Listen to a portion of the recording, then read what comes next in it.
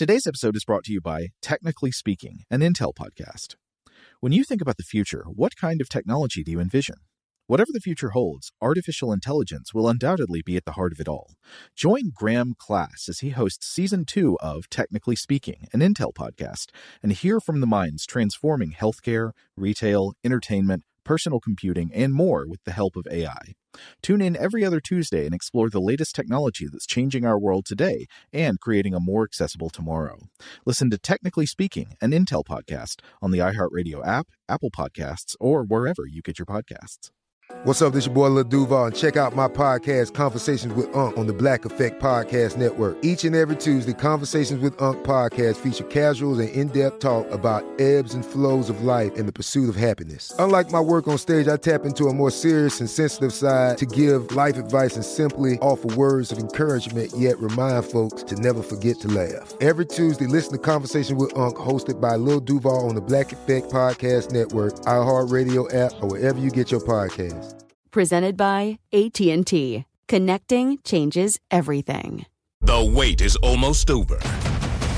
Get ready for the 2024 NFL season as the full schedule is announced. Bring it on. Every rivalry, every rematch, every rookie debut, every game revealed. The 2024 NFL schedule release, presented by Verizon, coming in May. Live on NFL Network, ESPN2, and streaming on NFL Plus. Terms and conditions apply to NFL Plus. Visit NFL.com/schedule release to learn more.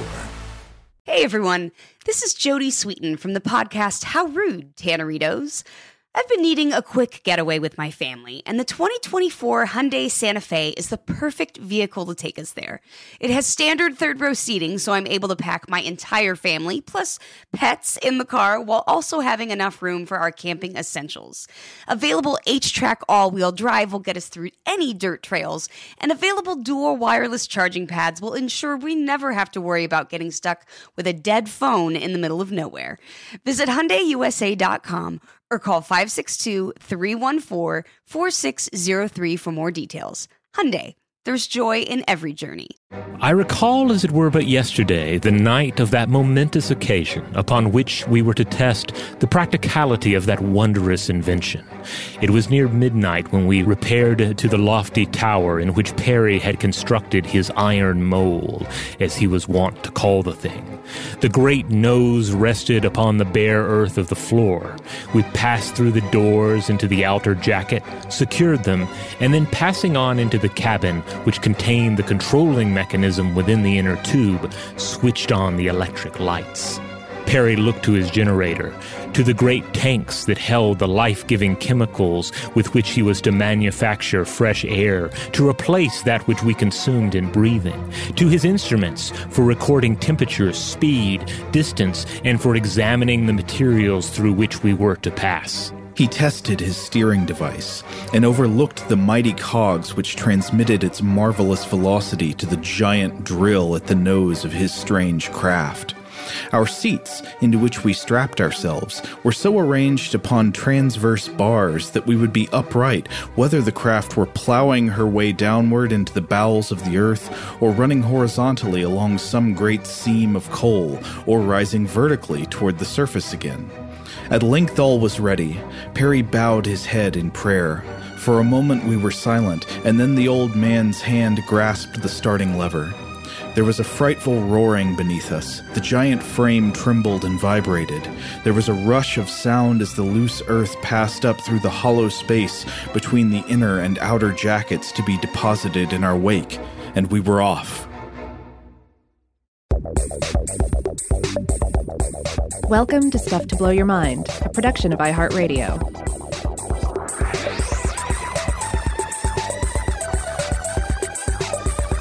Hey, welcome to Stuff to Blow Your Mind. My name is Robert Lamb. And I'm Joe McCormick. And that was that little cold reading there was from At the Earth's Core by Edgar Rice Burroughs, published in 1914. Is that the one where Tarzan goes to the center of the earth? No, and I know you're joking, but Tarzan does go to the center of the earth in a follow-up novel to this particular novel, because this was this kickstarted a series that dealt with essentially like an inner world, a hollow earth environment.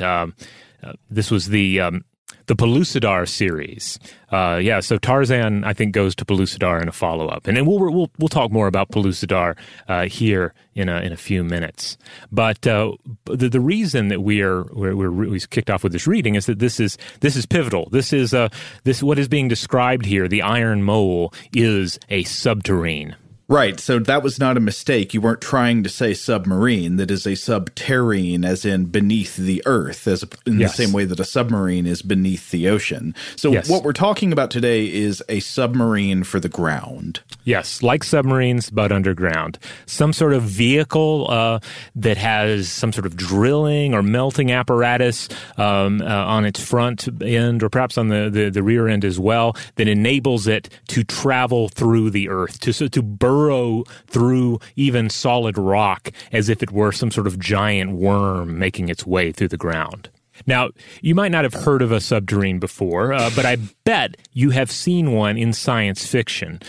So before we dive into the science and the actual, and in some cases alleged technological history of the submarine, I thought we might run through some fun examples from film and TV, and then we'll also come back around to Edgar Rice Burroughs again before we venture into the real world. Now, Robert, right when I jumped in the video chat today, you and Seth were talking about the 70,000 episodes of the Teenage Mutant Ninja Turtles animated TV series, and immediately it came to mind oh yes, didn't Shredder, was it Shredder or was it Krang? One of the villains rides around in a giant underground drill in that show. Oh, yeah. I was chatting with Seth about this because I'm not sure if it was the first time I saw a sci-fi vision of a submarine, but I have a very clear memory of those. I believe it was especially the 1989 arcade beat-em-up Teenage Mutant Ninja Turtles game. Mm-hmm. I think it was probably a Konami, right? Maybe it was Konami. Maybe. At any rate, I remember the arcade version was a lot better than the port to the NES. Oh, yeah. The arcade version was really kind of beautiful, and I've seen some more recent ports of it that really felt all right. It was a total quarter guzzler. It was just how many quarters can you put into this machine at your local Pizza Hut in order to beat it? But it was so much fun. And one of the things was that frequently the boss at the end of the level would arrive via a transport module. This thing that looked like a rocket, except the cone of the rocket is a big drill, and it comes burrowing up through the earth, and then it opens up, and here's the bad guy for you to fight. Here's Bebop, the punk boar. Yeah, or it's Shredder, or it's Krang himself. And they're coming up, the idea is that, of course, Krang's lair is the subterranean Technodome, this big, domed vehicle base that is often in the molten core of the earth. And they have to send up their myrmidons, their foot soldiers up to the surface in these specialized subterranes. Wait, is it the Technodome or the Technodrome? I always thought it was like Videodrome. Oh, we have just received an update from Seth. It is, in fact, Technodrome, which can be a little confusing. I think I figured it in my head because it is a spherical-looking structure. It looks kind of like a dome. Yeah. It is a Technodrome, whatever that is actually supposed to mean. You would imagine that the interior has a domed ceiling, perhaps painted by Michelangelo or something. But it's a picture of Krang and Shredder about to have this divine touch. Right. Yes. Krang reaching out. Yeah. So the series, which certainly Seth can attest to, and I have memories of, was a lot of fun and had these vehicles in there as well. There was even a toy version of it. I included a picture of this for you, Joe.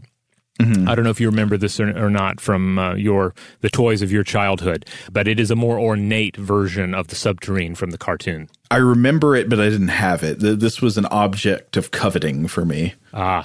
Yeah, I remember, for me personally, Teenage Mutant Ninja Turtles, the cartoon, and just the overall sensation of the toys and all, it came around at this weird time where I certainly watched all these shows, and I wanted to have the figures. I wanted to have these action figures, especially Shredder and Krang, but there was this kind of feeling at that point that you weren't supposed to have toys anymore, you weren't supposed to enjoy this stuff, which is total BS. And I'm thankfully snapped out of that and have spent the rest of my adult life realizing that action figures are awesome and I should buy them for myself or my child. It's that horrible middle period. I mean, it's just like with movies too. It's like how Roger Ebert talks about how when you're a little kid, Gamera is great because it's a rocket-powered turtle, and then you get older and more mature, and you think this is stupid because it's not realistic, and then you get even more mature than that, and then you realize Gamera is great again. Yes, and Gamera is great. And I will say that you look back at Teenage Mutant Ninja Turtles, it had so many crazy, just gonzo elements in it. It was fabulous. I mean, you had this armored ninja, and he's there with an alien brain that's in this giant android body, and they're sending ninjas up to the surface in these crazy drill submarines to fight obviously Teenage Mutant Ninja Turtles, which is in itself such a strange concept. So that was one subterrane that I think a lot of people probably remember.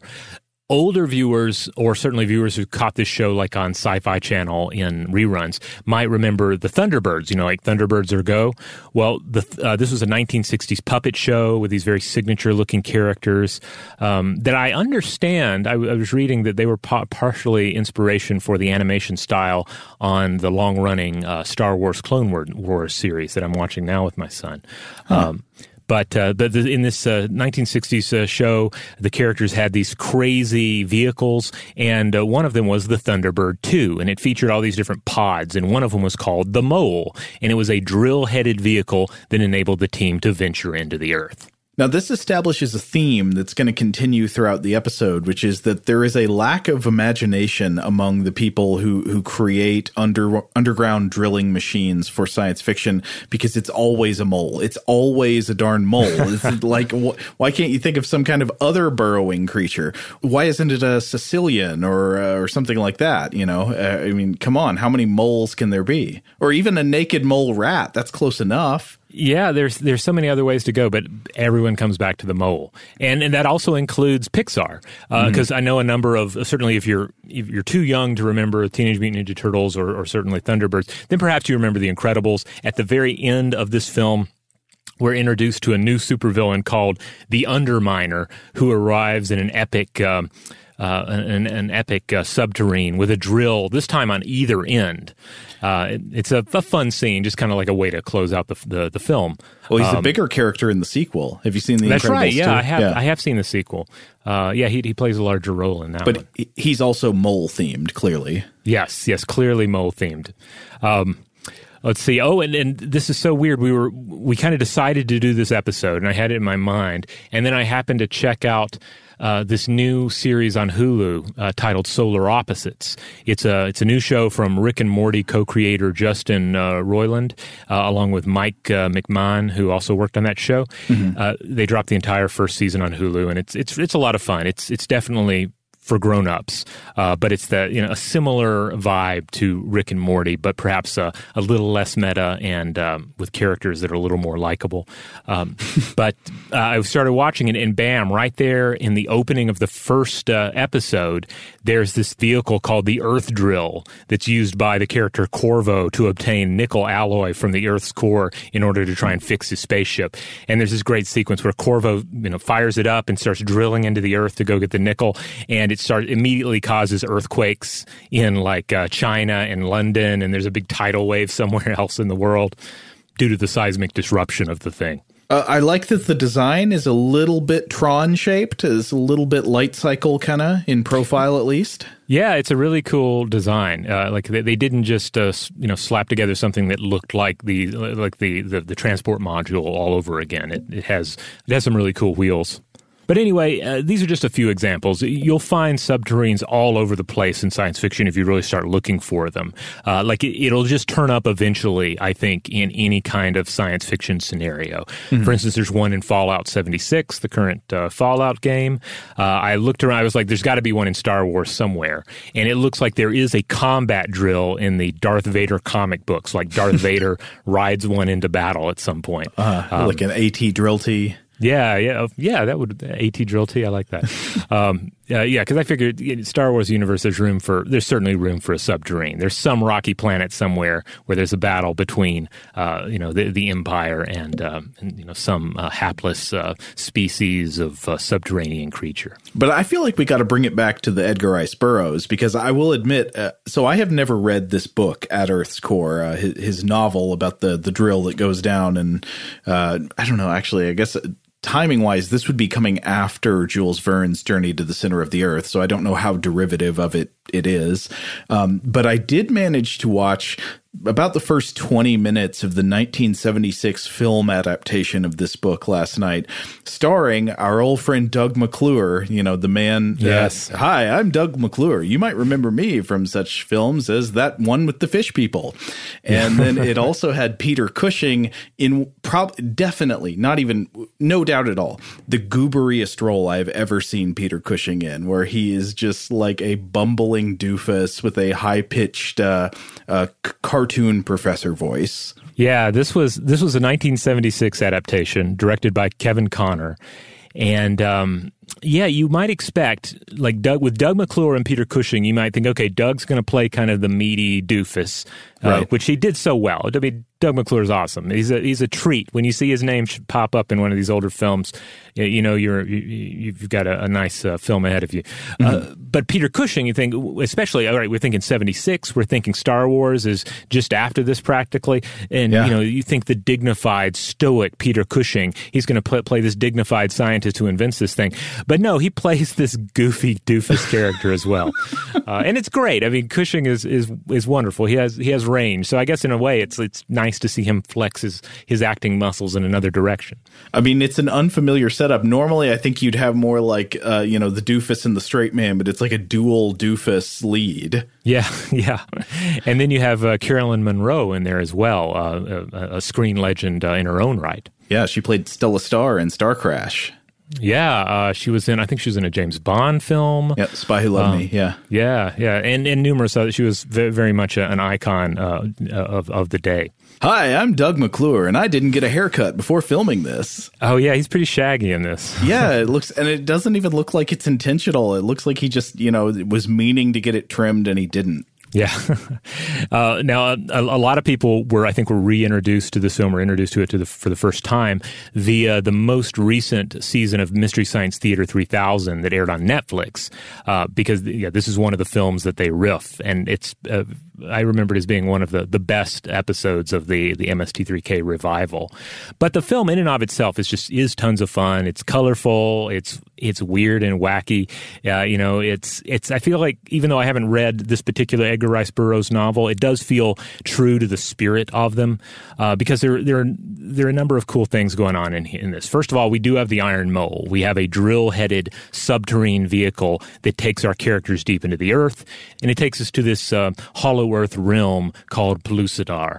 And here we have a number of crazy elements taking place as well, because we have a species of telepathic pterosaurs called the Mahars that rule over Stone Age humans that are also there. There's also like a giant bipedal bird Tyrannosaurus Rex thing. Looks kind of like Sam the Eagle. Yeah. And it runs around chasing Doug and Peter Cushing in this giant underground cornfield. I don't know if that's in the book.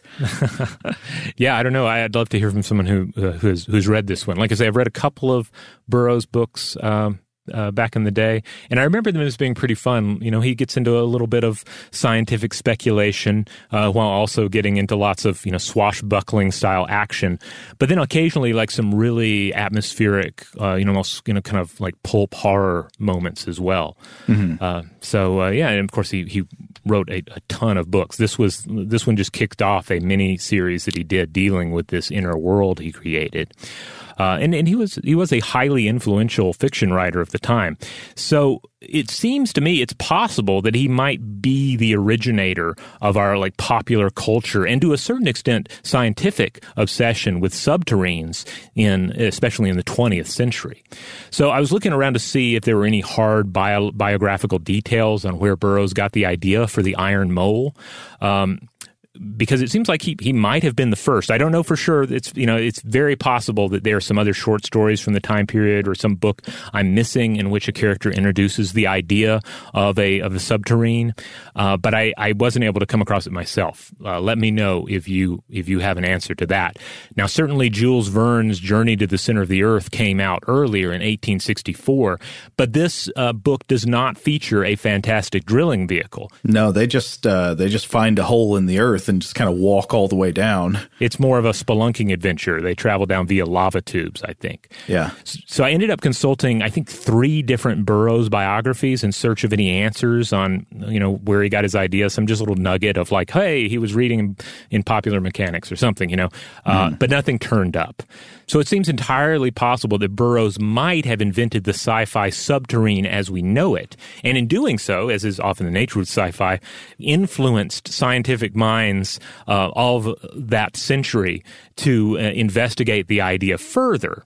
However, even if he invented the sci-fi subterrane in his own right, he was definitely inspired by technological achievements in tunneling and burrowing that were taking place at the time and had taken place towards the end of the previous century. Well, maybe we should take a quick break, and then when we come back, we can talk about some of the real science and technology of burrowing vehicles.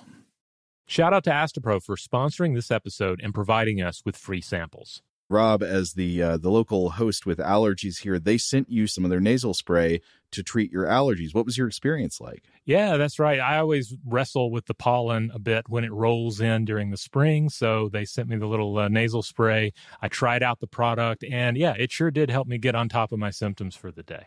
And it's so fast-acting, it was already kicking in before I left the house. Astepro is a first-of-its-kind nasal allergy spray. It's the fastest 24-hour over-the-counter allergy spray. It starts working in 30 minutes, while other allergy sprays take hours. Astepro is the first and only 24-hour steroid-free allergy spray. Astepro delivers full prescription-strength indoor and outdoor allergy relief from nasal congestion, runny and itchy nose, and sneezing. Get fast-acting nasal allergy symptom relief with Astepro. Go to asteproallergy.com for a discount so you can get Astepro and go today. ASTEPRO allergy.com. Astepro and go. Use as directed for relief of nasal congestion, runny nose, sneezing, and itchy nose due to allergies. Today's episode is brought to you by eBay. eBay Motors is here for the ride. Remember when you first saw the potential? And then, through some elbow grease, fresh installs, and a whole lot of love, you transformed 100,000 miles and a body full of rust into a drive that's all your own. Look to your left. Look to your right. It's official. No one's got a ride like this. There's nothing else that sounds like, feels like, or looks like the set of wheels in your garage. With over 122 million parts, you can make sure your number one ride or die stays running smoothly so there's no limit to how far you can take it. Brake kits, turbochargers, engines, exhaust kits, roof racks, LED headlights, bumpers, whatever your baby needs, eBay Motors has it. And with eBay Guaranteed Fit, it's guaranteed to fit your ride the first time, every time, or your money back. Plus, at these prices, well, you're burning rubber, not cash. Keep your ride or die alive at ebaymotors.com. Eligible items only. Exclusions apply. The wait is almost over. Get ready for the 2024 NFL season as the full schedule is announced. Every rivalry, every rematch, every rookie debut, every game revealed. The 2024 NFL schedule release, presented by Verizon, coming in May. Live on NFL Network, ESPN2, and streaming on NFL Plus. Terms and conditions apply to NFL Plus. Visit NFL.com/schedule release to learn more. Today I'm going to give you some straightforward advice on how to deal with naughty kids. How about instead of timeouts, time-ins? Time for you to start paying some bills. I'm JB Smoove, and that was a full episode of my new podcast, Straightforward, inspired by guaranteed straightforward pricing from AT&T Fiber. Get what you want without the complicated. AT&T Fiber, live like a gigillionaire. Available wherever you get your podcasts. Limited availability in select areas. Visit AT&T.com/hypergig for details. All right, we're back. So, like I was saying here earlier, Burroughs, I think, would have definitely been inspired by the real-life advances in tunnel boring machines during the 19th century. Tunneling shield technology came first, successfully used for the first time to excavate the Thames Tunnel beginning in 1825. But this is, just as the name implies, a protective structure that allows human excavators to work underground. It's not even a machine. Right. So describe briefly the tunneling shield. This is basically kind of like a movable roof shield that you can take with you as you continually remove new material from as the tunnel is made. Yeah, I would say combine that with the concept of, say, a drilling template, and that's pretty much what you have. Okay. Yeah. But then this leads into some of the first tunnel boring machines. And what is often brought up as the first tunnel boring machine, though it's a real stretch to call it a vehicle, came in 1845 with the Mountain Slicer. Is that really what it was called? Yeah, it was called the Mountain Slicer. Whoa. It was not named, it wasn't called a mole at all. Again, it wasn't a vehicle really, but it was commissioned by the King of Sardinia in 1845 to dig the French rail tunnel between France and Italy through the Alps. Whoa. And it was the work of Belgian engineer Henry Joseph Mauss. And this was the first, this is often considered the first tunnel boring machine, or TBM. It consisted of more than 100 percussion drills mounted at the front of a locomotive-sized machine, which was mechanically power-driven at the entrance to the tunnel. So think about what kind of an engineering project it is to do something like this, especially to have a single machine, because tunneling is, it's not just like moving through water, which kind of like is easily displaced around you as you dive through it. Of course, when you're tunneling through hard material, one of the big problems you're going to have is continually removing everything that you're drilling out of place in front of you as you go. Right. And then if we're thinking of, say, we keep talking about the mole as the biological analog for all of this. Well, when you're talking about the ocean, right, you're talking about ships and submarines basically doing the things that other organisms, even large organisms, are capable of doing. Mm-hmm. But when you're talking about, you're not just talking about burrowing through loose soil here. We're talking about burrowing through solid rock, which is not something that is generally considered within the realm of certainly a vertebrate's capabilities or any kind of or organism's capabilities. This is something new. Well, certainly not at any speed that would be useful from like a civil engineering point of view. Yeah. Right. So I want to talk just a little bit more about the idea of the tunnel boring machine, or TBM. There's tons of information out there written about TBMs, because this is a huge area of engineering, right? Figuring out how to improve these machines for the production of tunnels. One particular definition I came across in laboratory testing of materials for tunnel boring machine drag bits by Katushin et al. Defines a TBM as a, quote, machine used to excavate tunnels with a circular cross-section through a variety of soil and rock strata. So that's something to keep in mind, too, is when you're dealing with tunnels, you're dealing with boring through not just one type of rock or soil, but multiple. Yeah, and I think it's important that it mentions the circularity of the tunnel, because this is a feature that this will actually come up again later in the episode when we talk about different methods for producing whole tunnels in rock. The drill-based method, which is based on grinding and removing material, tends to be by nature circular, right? Just because of the limitations of the kind of machine you have to use to drill and bore out. Yeah, absolutely. Another source on the Mountain Slicer I was looking at in hard rock tunnel boring machines by Madel, Schmidt, and Ritz. The authors describe the Mountain Slicer as having, quote, worked with hammer drills, chiseling deep annular grooves in the stone, dividing the face into 4 2 by 0.5 meter high stone blocks. Now, the interesting thing here is that supposedly the Mountain Slicer successfully demonstrated, there was a successful demonstration of this technology in a test tunnel for something like 2 years, but it was ultimately not used for the Alpine project in question due to doubts about the drive equipment and its power requirements and its ability to sustain the wear of its usage. So they ended up just using traditional tunnel boring techniques instead. But I think this drives home like just the true engineering challenge challenge here. It's quite a feat to even create what seems to be a working prototype like the Mountain Slicer, but then it's quite another to actually use it and use it and use it for the extended period of time required to actually complete the project. Yeah, exactly. And we should emphasize again that when we're talking about these types of boring machines like the Mountain Slicer, this would, again, not be a vehicle designed to just like autonomously run around under the ground. This would be a stationary, like in situ machine that's for a particular project. Right. Yeah. And certainly is not working in isolation. Yeah. So like I say, you could see the Mountain Slicer as a potential first for TBMs, but a lot of people give credit to American designer Charles Wilson, who designed a TBM in 1851, patented in 1856. It was called Wilson's Patented Stone Cutting Machine. Which doesn't have as much, it doesn't sound as, as Wagner-y as that previous one. Yeah, I should have called it, Wilson's Rock Stabber. Yeah.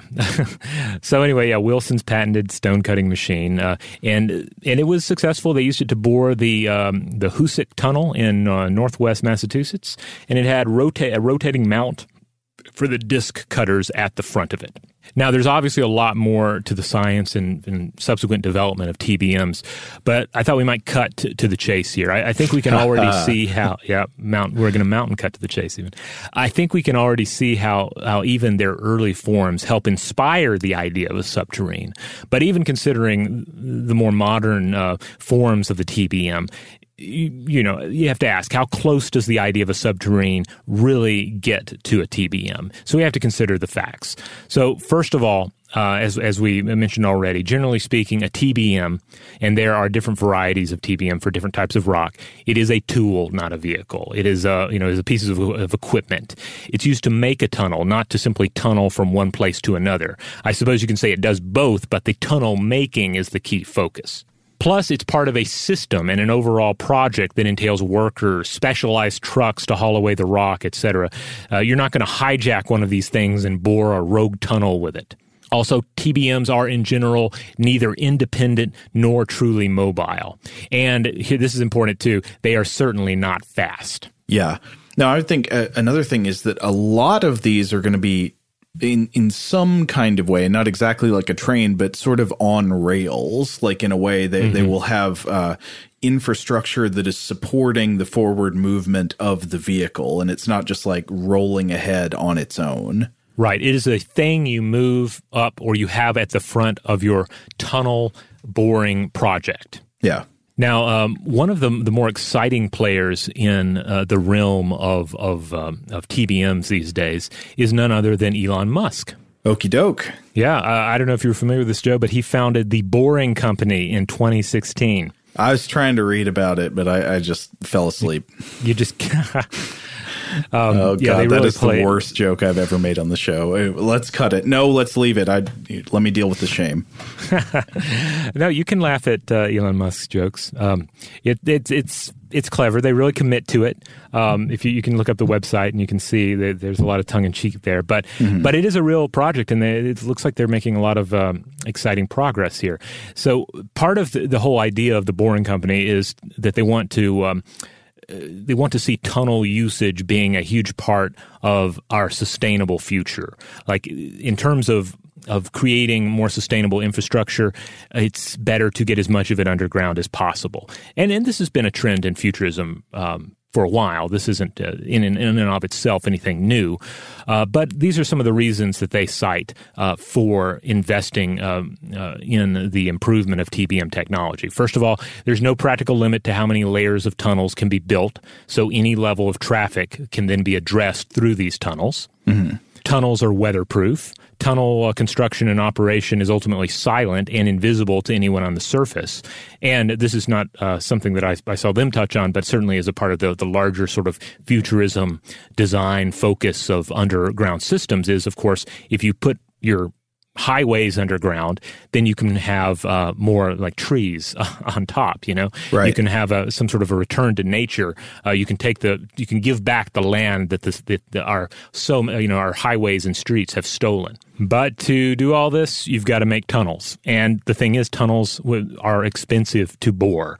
The price that they quote in their materials is $1 billion per mile, and then it's a slow process on top of that. In fact, Musk joked that a snail travels 14 times faster than a traditional TBM. And as such, they did this whole bit where they said they had this pet snail named Gary, and their goal was to beat Gary in a foot race with their TBM.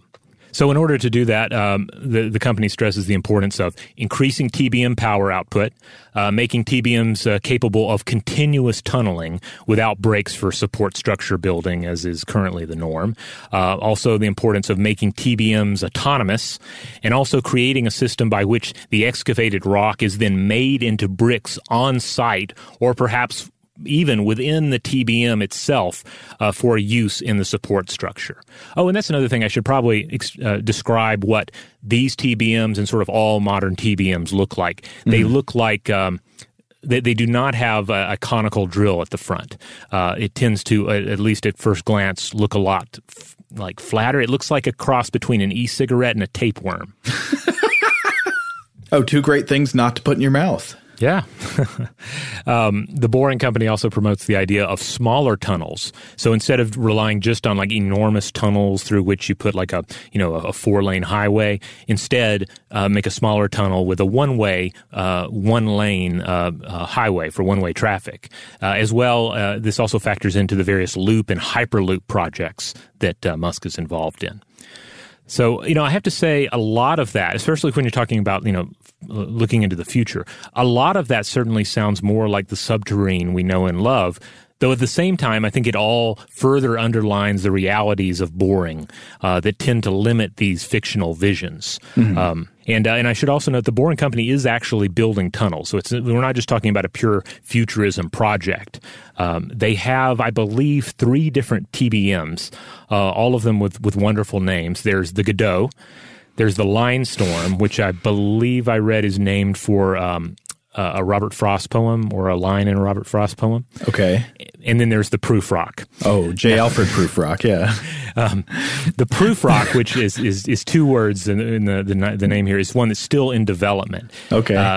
But it will be used soon. Why is it named the Prufrock? Is it lying like a patient etherized upon a table, or is it? Let's see. I think maybe it's just like the proof is in the... I don't know how deeply it is invoking the poem. It has measured its progress in coffee spoons. Well, whatever we want to call them, these are some of the stats. The Line Storm is said to be 2 to 3 times faster than conventional TBMs. Prufrock is supposed to be as much as 10 times faster than conventional machines. And I was reading about this in the publication Tunnel Insider, which I had never read before. I'm not a subscriber to Tunnel Insider, but as they put it in 2018, quote, if they, and by they we mean the Boring Company, if they are able to pull this one off, it will mark a quantum leap in the history of tunnel boring technology and catapult the Boring Company to the pinnacle of subterranean engineering. These particular TBMs are also electric and are claimed to be 3 times more powerful than conventional TBMs. The Boring Company is still going strong, it seems. In fact, I was reading that they recently finished a pair of Las Vegas tunnels ahead of a planned 2021 opening. Well, more power to them. I mean, I got to say, just from a pure aesthetic sense, in addition to all the practical reasons for it, I like the idea of relegating transportation infrastructure underground. Yeah. Absolutely. It all makes sense to me. And it seems like they're making progress. Of course, there are always questions in all of this, like, you're wanting to push the technology, but also it needs to be the affordable choice as well. But the future remains to be seen. But I'm hopeful. It seems like this might be the way. Okay, Robert, are you ready to talk about atomic battle moles? Yes. Or alleged atomic battle moles.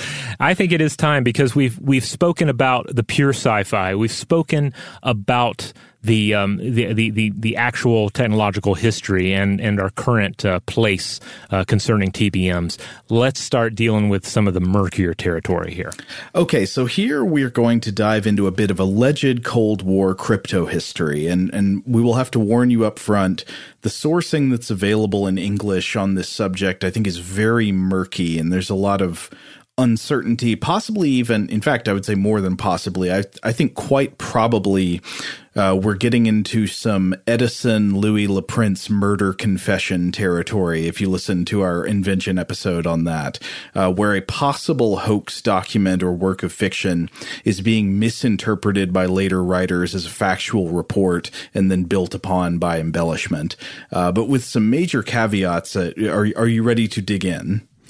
Yes, I do want to just throw in one quick nugget here. We're going to be talking about Russian advancements, or alleged advancements, and it's worth noting that, first of all, Edgar Rice Burroughs was very influential just around the world, but there was also a key Russian sci-fi author by the name of Grigory Adamov who wrote about subterranes in Conquerors of the Underground in 1937. Oh, yeah. I was reading about this, and one of the articles that I'm going to reference in a minute here points out a hilariously machine-translated version of that title, Conquerors of the Underground, which is Winners of the Bowels.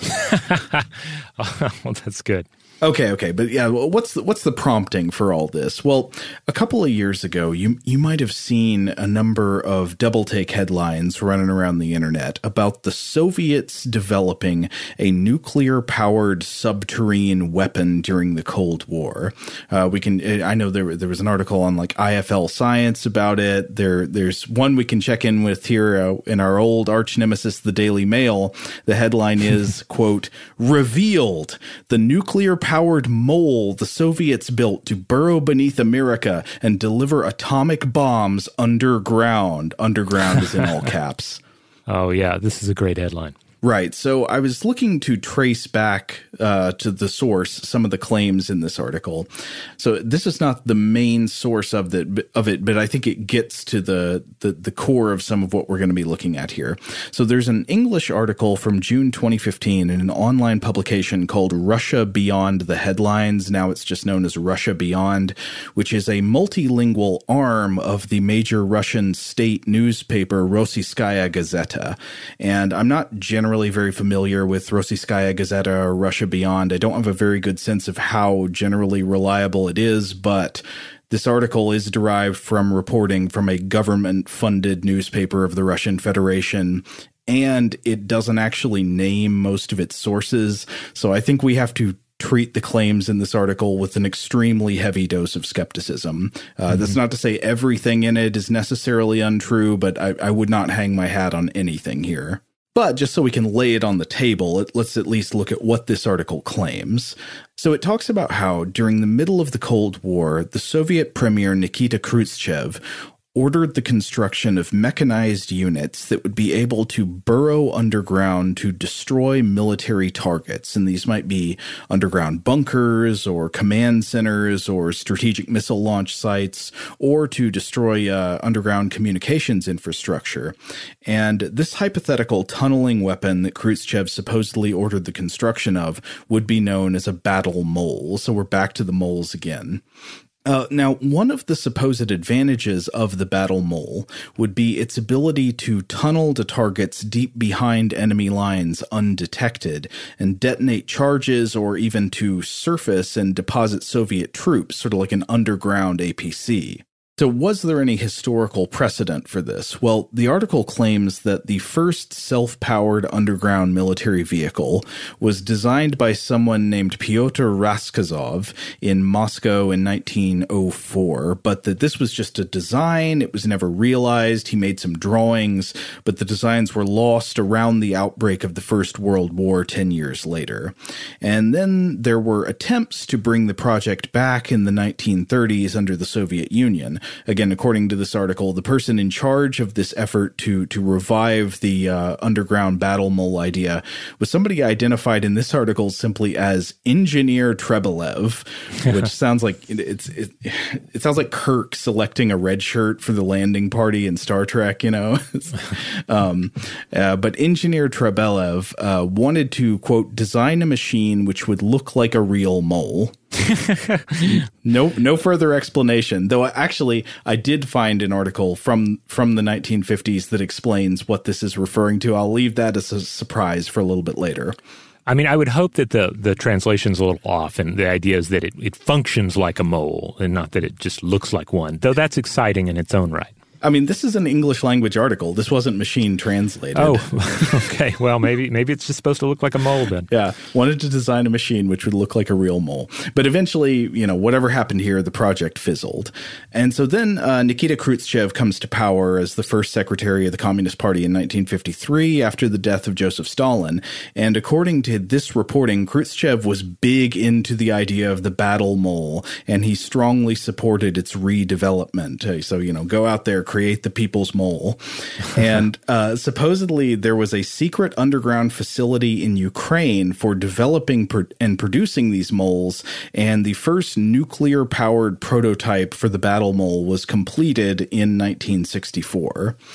Now, according to the article, this would have been a tunneling vehicle powered by an internal nuclear reactor, like a nuclear submarine, which, again, this would be an ideal power source for like any kind of long-term stealth vehicle for the same reasons it's useful for like strategic ballistic missile subs, right? The nuclear power allows you to run silently for a long period of time without having to return and get fuel somewhere. And it doesn't produce any emissions other than heat. So it's an ideal fuel choice. Just as a note of historical comparison, the first nuclear-powered submarines, I looked this up, they were produced by the United States and the Soviet Union in like the mid to late 50s. I think the U.S. Put out their first nuclear sub in 1955 and the USSR by 1958. Yeah, and of course there was just the overall atomic trend of looking at ways to power various types of vehicles. I mean, there's the whole realm of the atomic powered aircraft. Right. What I believe Pluto, they were looking at. Yeah. And I think that's clear that we could do a whole podcast on that in the future, or certainly the ideas of atomic-powered automobiles and so forth. So there was a lot of this line of thinking back in the day. There was a lot of enthusiasm for this sort of power. But to defend the idea here, like I think the idea of nuclear power does make a whole lot of sense for a vehicle like a strategic missile sub, because the whole point is that it needs to go out there and be hidden, and the strategic purpose of it is that you don't know where it is, and it's somewhere on the earth, and it can be out there for a long time without coming back to refuel. Right. Yeah. I mean, this is I think we've discussed this on the show before. I mean, this is one of the key parts of, for instance, the United Kingdom's nuclear deterrent. Yeah. But so back to this article from Russia Beyond. So other claims that it makes about this alleged battle mole. It says, quote, it had a stretched titanium cylindrical body with a pointed end and a powerful drill. It says the size would have been between 25 and 35 meters in length, and then between 3 to 4 meters in diameter. And its speed underground as it's tunneling would be between 7 and 15 kilometers per hour. Now, I am no expert on tunneling vehicles, I admit, so my judgment may be way off, but this is a huge red flag for me. This sounds really, really fast. That sounds much faster than a snail, to go back to Elon Musk's snail race. Right. This thing can tunnel through the ground faster than some people can run. I don't know. Yeah.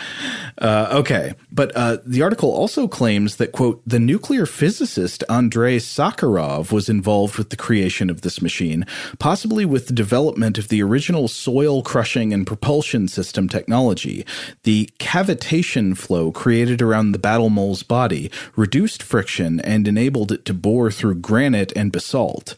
Again, I very much doubt if there's any truth to this association, but for those who aren't familiar, Andrei Sakharov is absolutely a very real and very important figure in 20th century history. Sakharov was a Russian nuclear physicist who worked on the Soviet Union's nuclear weapons program in the late 40s and the 50s. He's considered in some ways the father of the Soviet hydrogen bomb, but he later became an activist protesting for civil liberties and human rights within the Soviet Union, and he received a Nobel Peace Prize in 1975. I know he was not popular with the Soviet government for his activism. At some point, I know he was sent into internal exile. But anyway, so back to the article. So the article claims that the Battle Mole took a crew of 5 people to operate, and it could carry up to 15 paratroopers on top of that. So again, it is actually being alleged that this thing would bore in under the earth, drill up to the surface, and then let out a bunch of dudes. Yeah, it sounds straight up Ninja Turtles. It sounds like, it makes me think of stormtroopers jumping out of one of these things, right? Right. Or, of course, if it wasn't, 15 paratroopers, it could deliver a payload of weapons or equipment, or especially an explosive charge. And this payload could be of up to a ton. Now, here's the part where it gets really interesting. The article alleges there was a secret plan for an underground strike on America, which would be triggered, it said, if the United States, quote, deteriorated beyond a point. No further explanation there, but I guess the idea is like if the U.S. is starting to look weak, then like these things could drill in. So how would they tunnel underneath the United States? Well, allegedly the plan was to bring them to the United States coast inside nuclear submarines, specifically to the California coast, and the California coast is singled out for its seismic instability. And then the moles would be released from underwater to tunnel into California and plant nuclear explosive charges under strategic facilities and fault lines. Without being noticed. Right. At all. And also, this attack, it alleges, would be a kind of false flag for nature, where the nuclear charges, they'd be detonated, but it would just look like naturally occurring earthquakes and tsunamis all over the place. And it'd be like, I guess Mother Nature's just mad at us. Oh, man. There's so many sci-fi possibilities just in this. Like the idea of, say, ultimately slow-moving nuclear drill machines have been slowly making their way from the California coast to the heartland. And then when they finally open up, you have all these like hideously atomic mutated paratroopers that emerge. Yeah, they're all the Toxic Avenger now, speaking Russian. Yeah. It's so much fun you could have with this concept. But anyway, so I've just got to read the conclusion here verbatim. Quote, according to some reports, test runs of the Soviet nuclear subterrane were carried out in different geological conditions, in suburban Moscow's soils, in the Rostov region, and in the Urals. Witnesses who observed the test were most struck by the capabilities the subterrane demonstrated in the Ural Mountains. The Battle Mole easily bit into hard rock and destroyed the underground target. However, a tragedy occurred during the repeated trials. For reasons unknown, the machine exploded deep within the bowels of the Urals, killing the entire crew. Shortly thereafter, the project was shelved. Oh, man, there's a whole, like, cool indie historic horror film concept right there. This doomed subterrane that gets, eaten by chuds or something. Right. I think this would make a great movie, but I have serious doubts about this report. Like, even if this were published by a source that I thought to be trustworthy, again, I don't know much about this source, and it is related to, like, a government-funded paper. Some of, like, my basic plausibility alarms are flashing red. Yeah. But anyway, so back to like a lot of the 2018 circulation of this story that was going around in, Daily Mail and all these places, it seems to trace back to an article in Jalopnik by senior editor Jason Torchinsky, who, to his credit, does show skepticism about some of these claims, maybe more so than some of the derivative articles do, but it tries to follow up on these claims by consulting some contemporary articles in Russian language sources, a lot of it machine translated, though. So it was Torchinsky, by the way, who pointed out that idea of the machine translation of Conquerors of the Underground being winners of the bowels. So he is the winner of the bowels. But he develops on the assertion that this guy, remember Engineer Trebelev, that he wanted it to look like a mole. Torchinsky points out that this is supposedly because he studied X-rays of a mole skeleton in order to design the machine. That makes a little bit more sense. Okay, that does. And it will be further developed even more by another source I found. As for the reports of this 1930s model, there's all this vagueness in the sources. It's hard to tell from what's available how large Trebelev's model was supposed to be, whether it was crude, etc. Regarding the prototype built in 1964, Torchinsky turns up some more claims about how the project came to an end from the Russian reporting in Rossiyskaya Gazeta, which is apparently what that Russia Beyond article was sort of derivative of. But here's additional detail, machine translated, of course. Quote, however, during next tests in 1964, a car that penetrated the Ural Mountains near Nizhny Tagil for a distance of 10 kilometers for unknown reasons exploded. Since the explosion was nuclear, the apparatus with the people in it simply evaporated and the broken tunnel collapsed. In the press was the name of the deceased commander of the battle mole, Colonel Semyon Budnikov. But official confirmation of this never sounded. The project was closed, all documentary evidence of it was liquidated, as if nothing had ever happened. Very conveniently here, right? So all physical evidence of this experiment is completely erased from the earth. And then it gets even fishier and starts to get into territory where I'm wondering who's fooling who. So this is again from the Rossiyskaya Gazeta report explaining why the explosion happened. Quote, or maybe another civilization exists literally under our feet, and the guards did not want the Soviet mole to penetrate the forbidden limits. After all, the technical characteristics allowed the battle mole to reach the center of the earth. Therefore, a unique underground machine was destroyed, and the mystery of the long-standing Soviet project is likely to never be fully revealed. Oh, I don't know. Okay. So the underground civilization might have sabotaged it. Yeah, that doesn't sound plausible. Right. So there's definitely something wrong with this story. It doesn't necessarily mean that all of the reports of historical Soviet battle mole development are untrue, though here I'm getting the feeling that a lot of these reports may be embellished, and this report about the 1964 vehicle specifically might be a complete or near complete fiction. So the next thing I was looking to was seeing if we can figure out about mid-century subterrane projects from like contemporaneous sources. Like, was anything published about it at the time that I can access in English and understand? And so I did come across something. This was linked through another source I found. There was a 1956, actually a December 13th, 1956 article in New Scientist called Russia's Battle Moles. Oh, okay. Now we're dealing with a publication we can get behind. I mean, to an extent. Like, now, I don't necessarily trust all of the claims in this article either, but at least it might give us a better idea of not necessarily what really happened, but what ideas were actually being discussed in the 1950s. Right. This isn't like a, decades later source now. We can find out whether or not the idea of these machines was actually in the air, regardless of whether or not they were actually built. And I will note this is a very early article for New Scientist. It was founded, New Scientist, I think, was founded just a month or two before this article was published in 1956.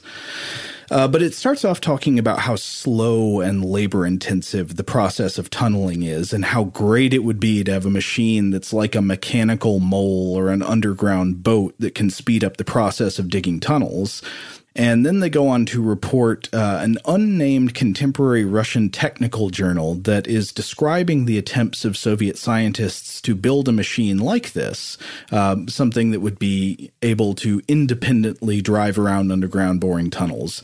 And they corroborate the idea that this research is based on biomimicry, the biomimicry of the mammalian mole.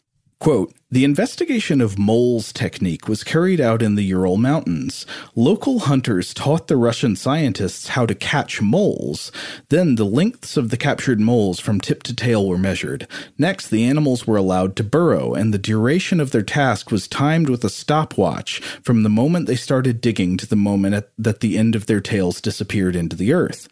In this way, the speed of digging under various conditions was calculated. In clay, the mole burrowed at a rate of 2 234 feet per hour, and in black Earth, 361 feet per hour. In some cases, even higher speeds were attained.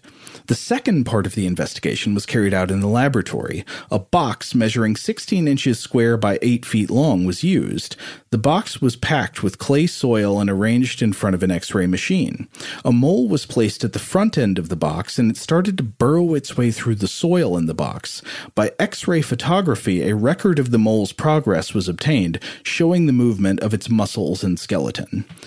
Okay, so this is starting to become actually clear to me now. Yeah, I mean, this is where we're talking about biomimicry here. We're talking about scientists considering a problem, an engineering problem, and then looking for an answer in evolved biology. Right.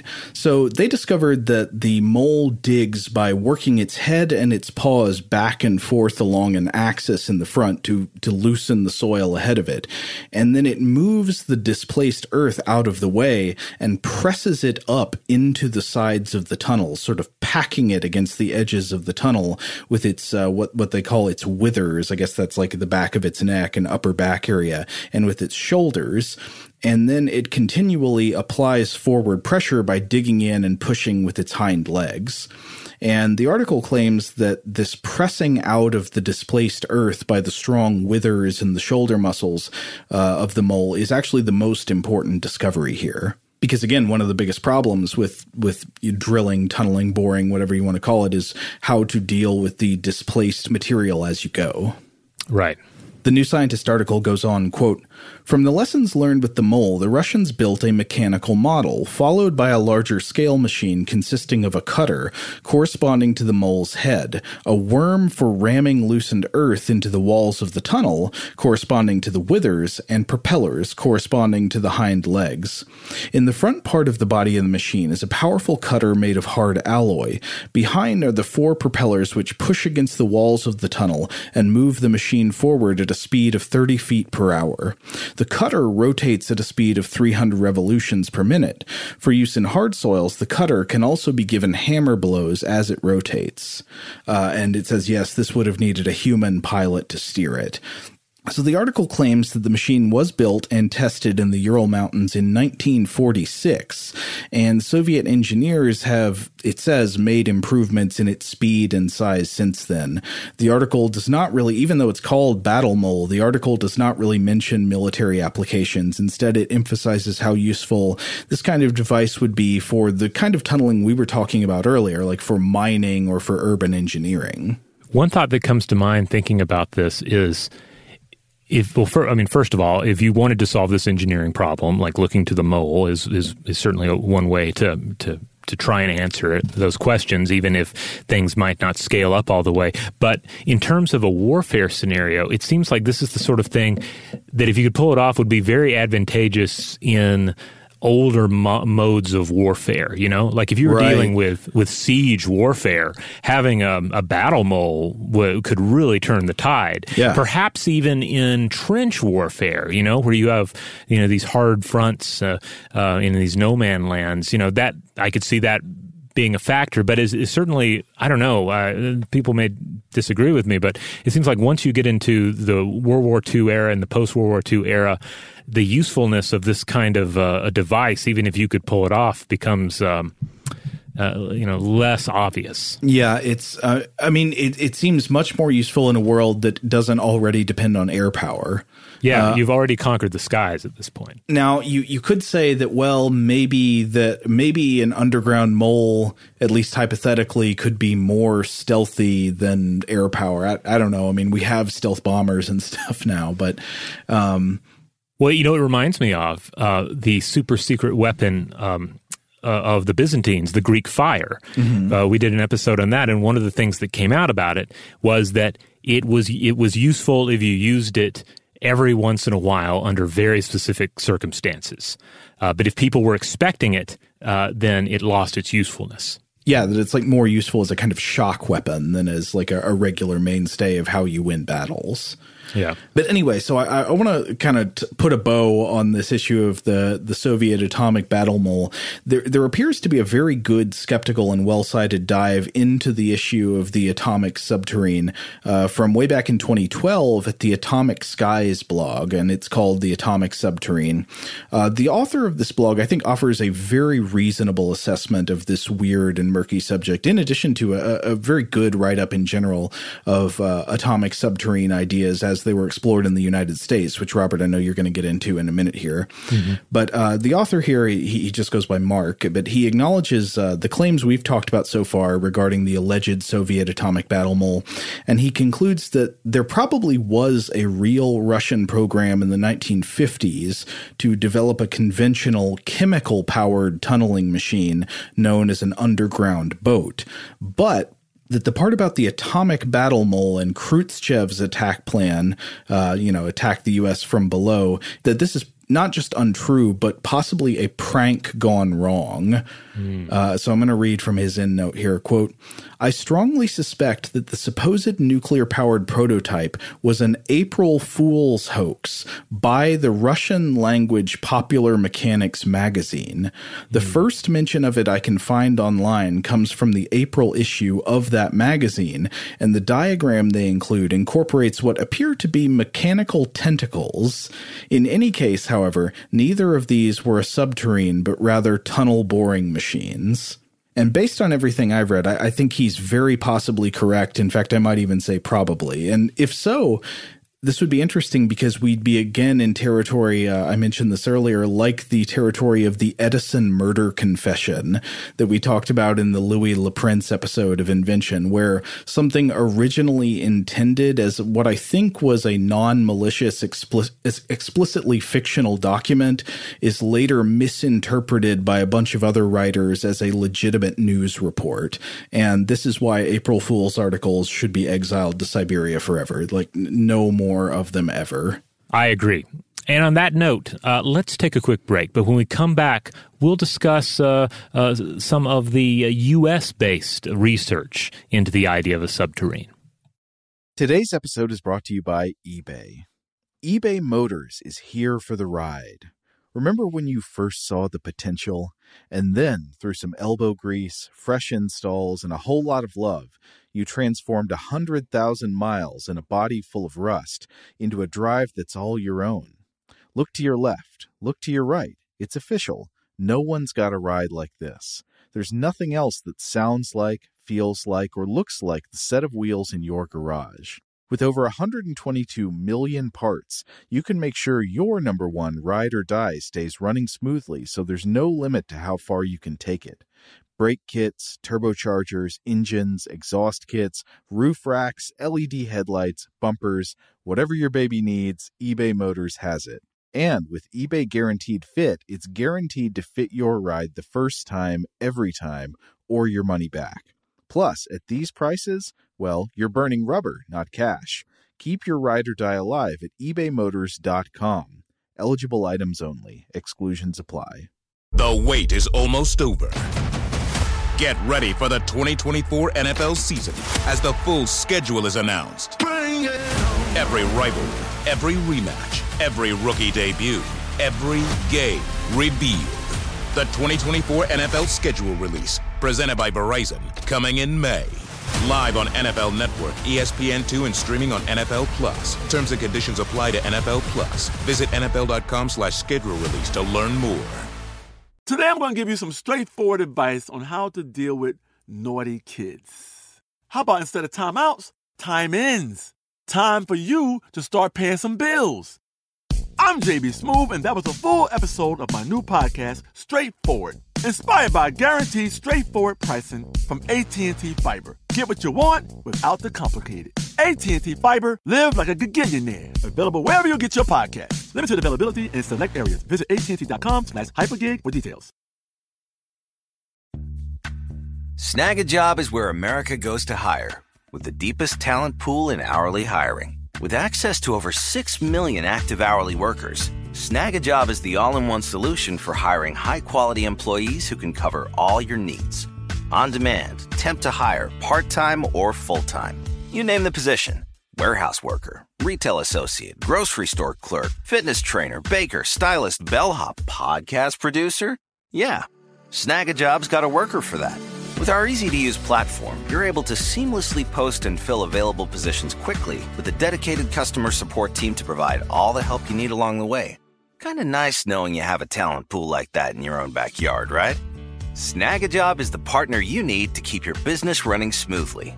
So visit snagajob.com or text snag to 242424 to talk to an expert. Snagajob.com, where America goes to hire.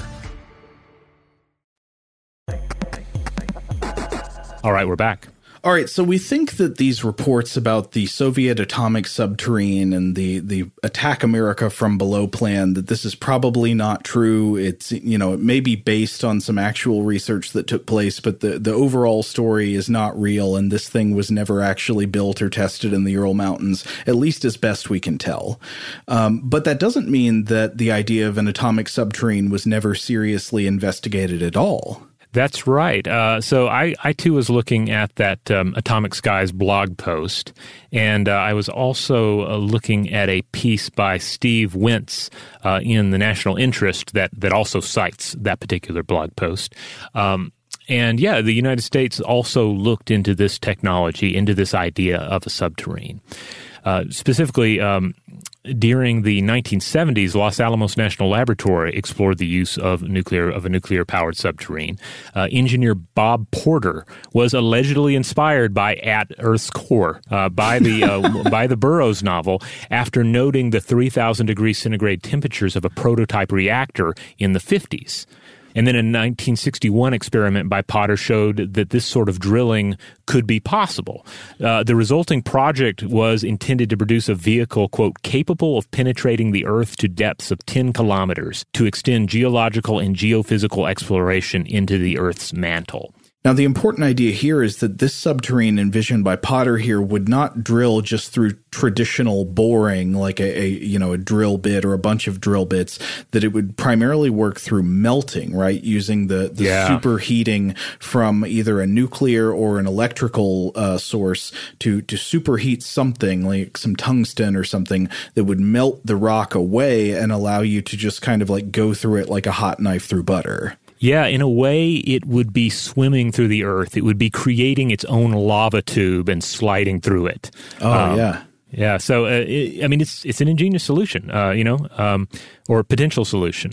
So apparently, though, first of all, I do want to, like you mentioned earlier, I would encourage everyone to check out that Atomic Skies blog post, because he also goes into a little more detail about this supposed scenario where they were talking about it at a luncheon or at a diner or something. I think it was a bar.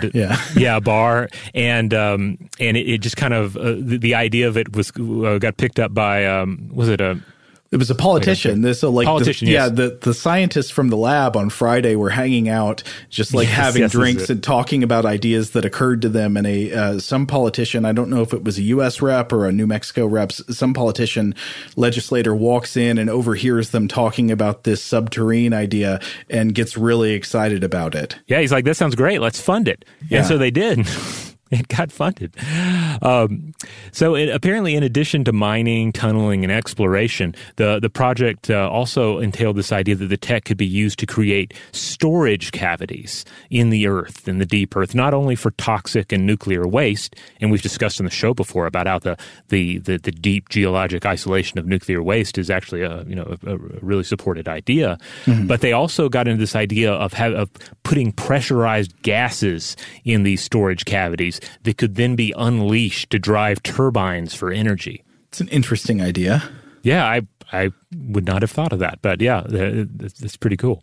So according to, again, that National Interest article and the Atomic Skies blog post, everything kind of came together like this. So in 1972, the National Science Foundation funded a full-scale study of the nuclear submarine.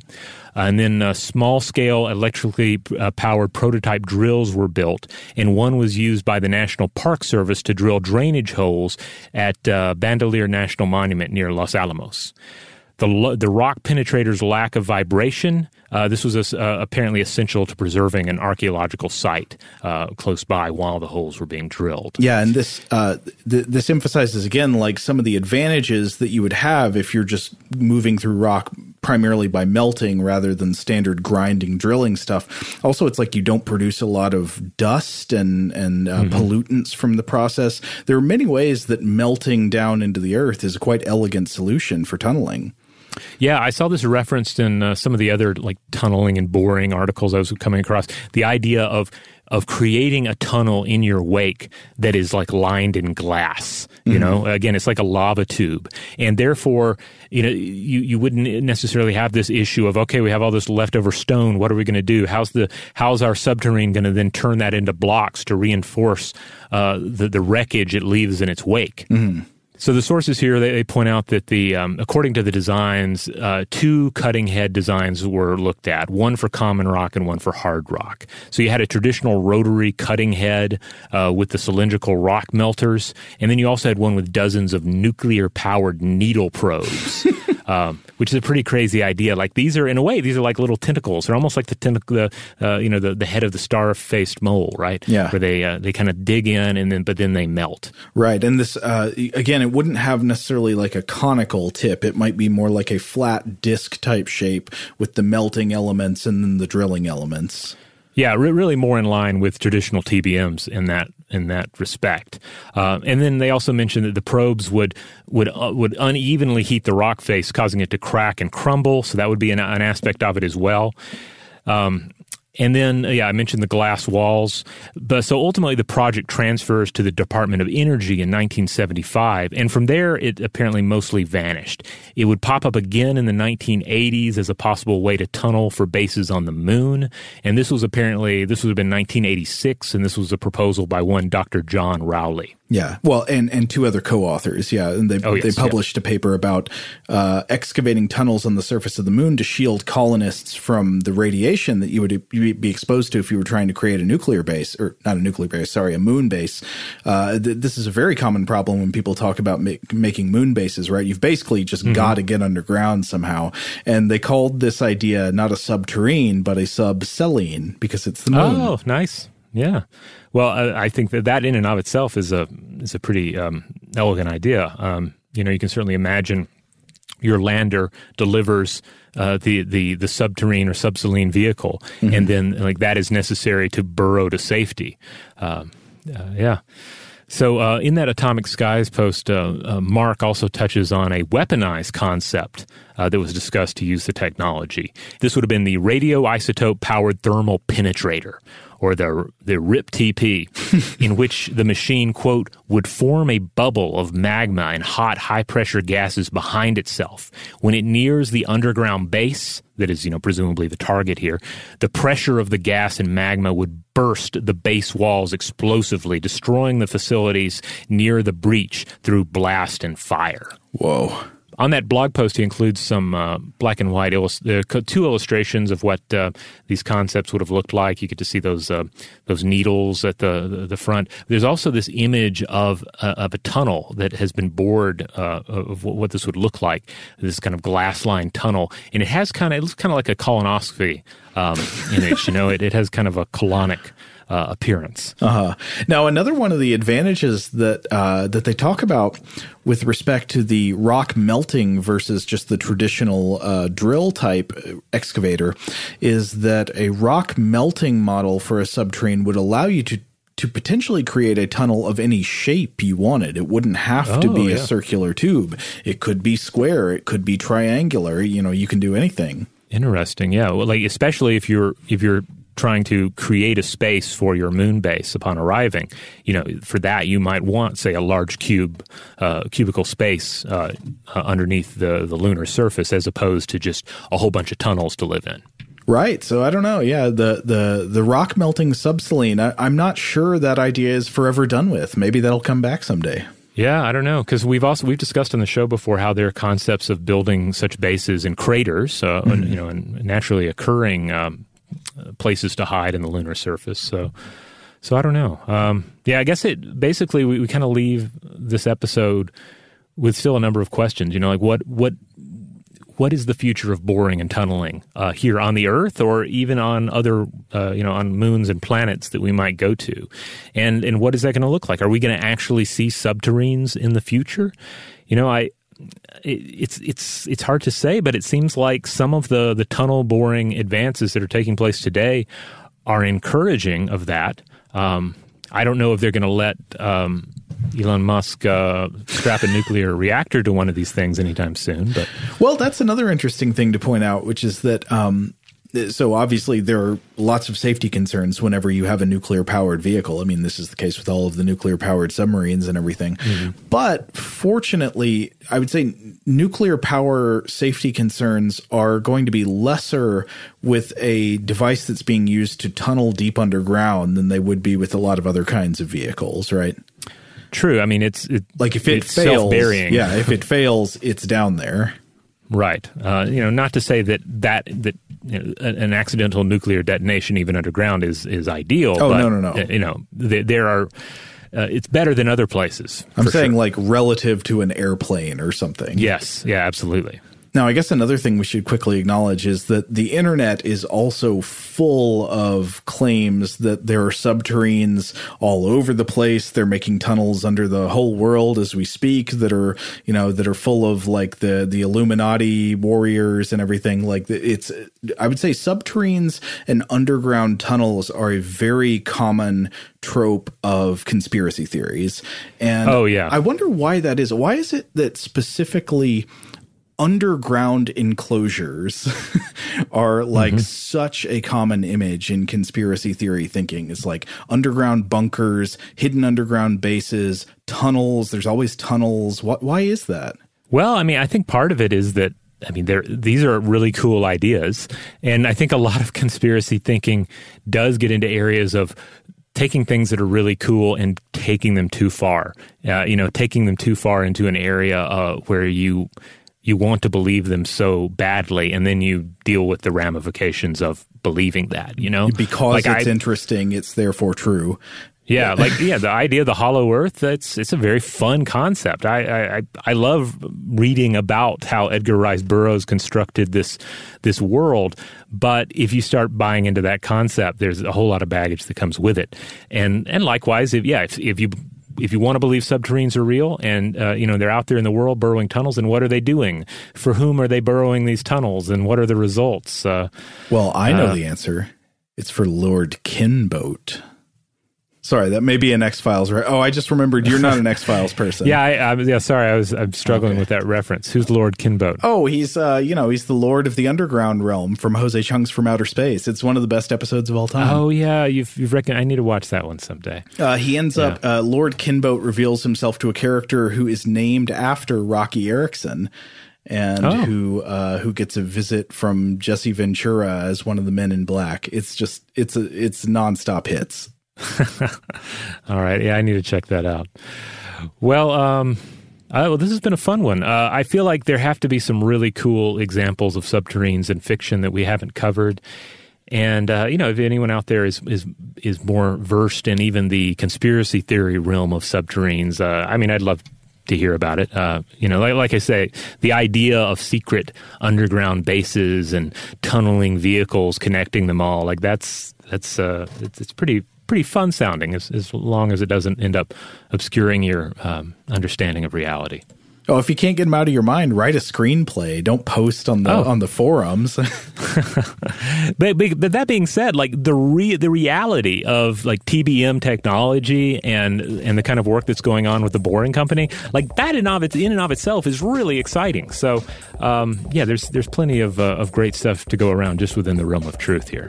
Totally.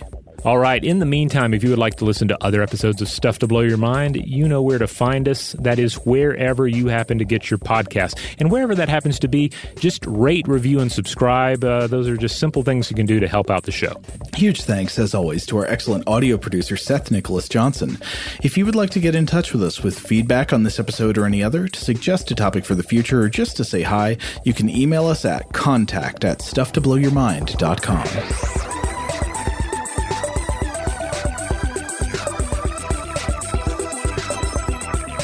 Stuff to Blow Your Mind is a production of iHeartRadio. For more podcasts from iHeartRadio, visit the iHeartRadio app, Apple Podcasts, or wherever you listen to your favorite shows.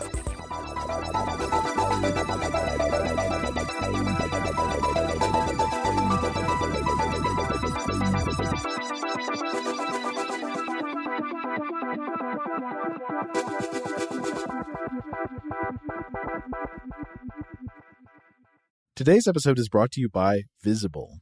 The future of wireless is here, and it's transparent. Switch to Visible, the wireless company that makes wireless visible. Get a one-line plan with unlimited 5G data powered by Verizon, just $25 a month, every month, taxes and fees included.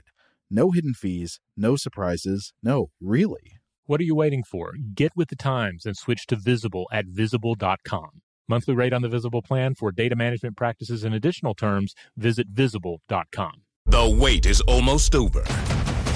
Get ready for the 2024 NFL season as the full schedule is announced. Every rivalry, every rematch, every rookie debut, every game revealed. The 2024 NFL schedule release, presented by Verizon, coming in May. Live on NFL Network, ESPN2, and streaming on NFL Plus. Terms and conditions apply to NFL Plus. Visit NFL.com/schedule release to learn more. Pacaso knows your vacation home is your best home. It's the place that brings family and friends together. It's where you're the best version of yourself. Pacaso makes it easy to co-own a luxury vacation home in amazing locations. Listings start at $200K for 1/8 ownership. Pacaso does all the work for you. Luxury furnishings, maintenance, billing, scheduling, and more. And you can resell on Pacaso's marketplace anytime, historically for a 10% gain. Visit Pacaso to see thousands of listings. That's PACASO.com. Rev up your thrills this summer at Cedar Point on the all-new Top Thrill 2.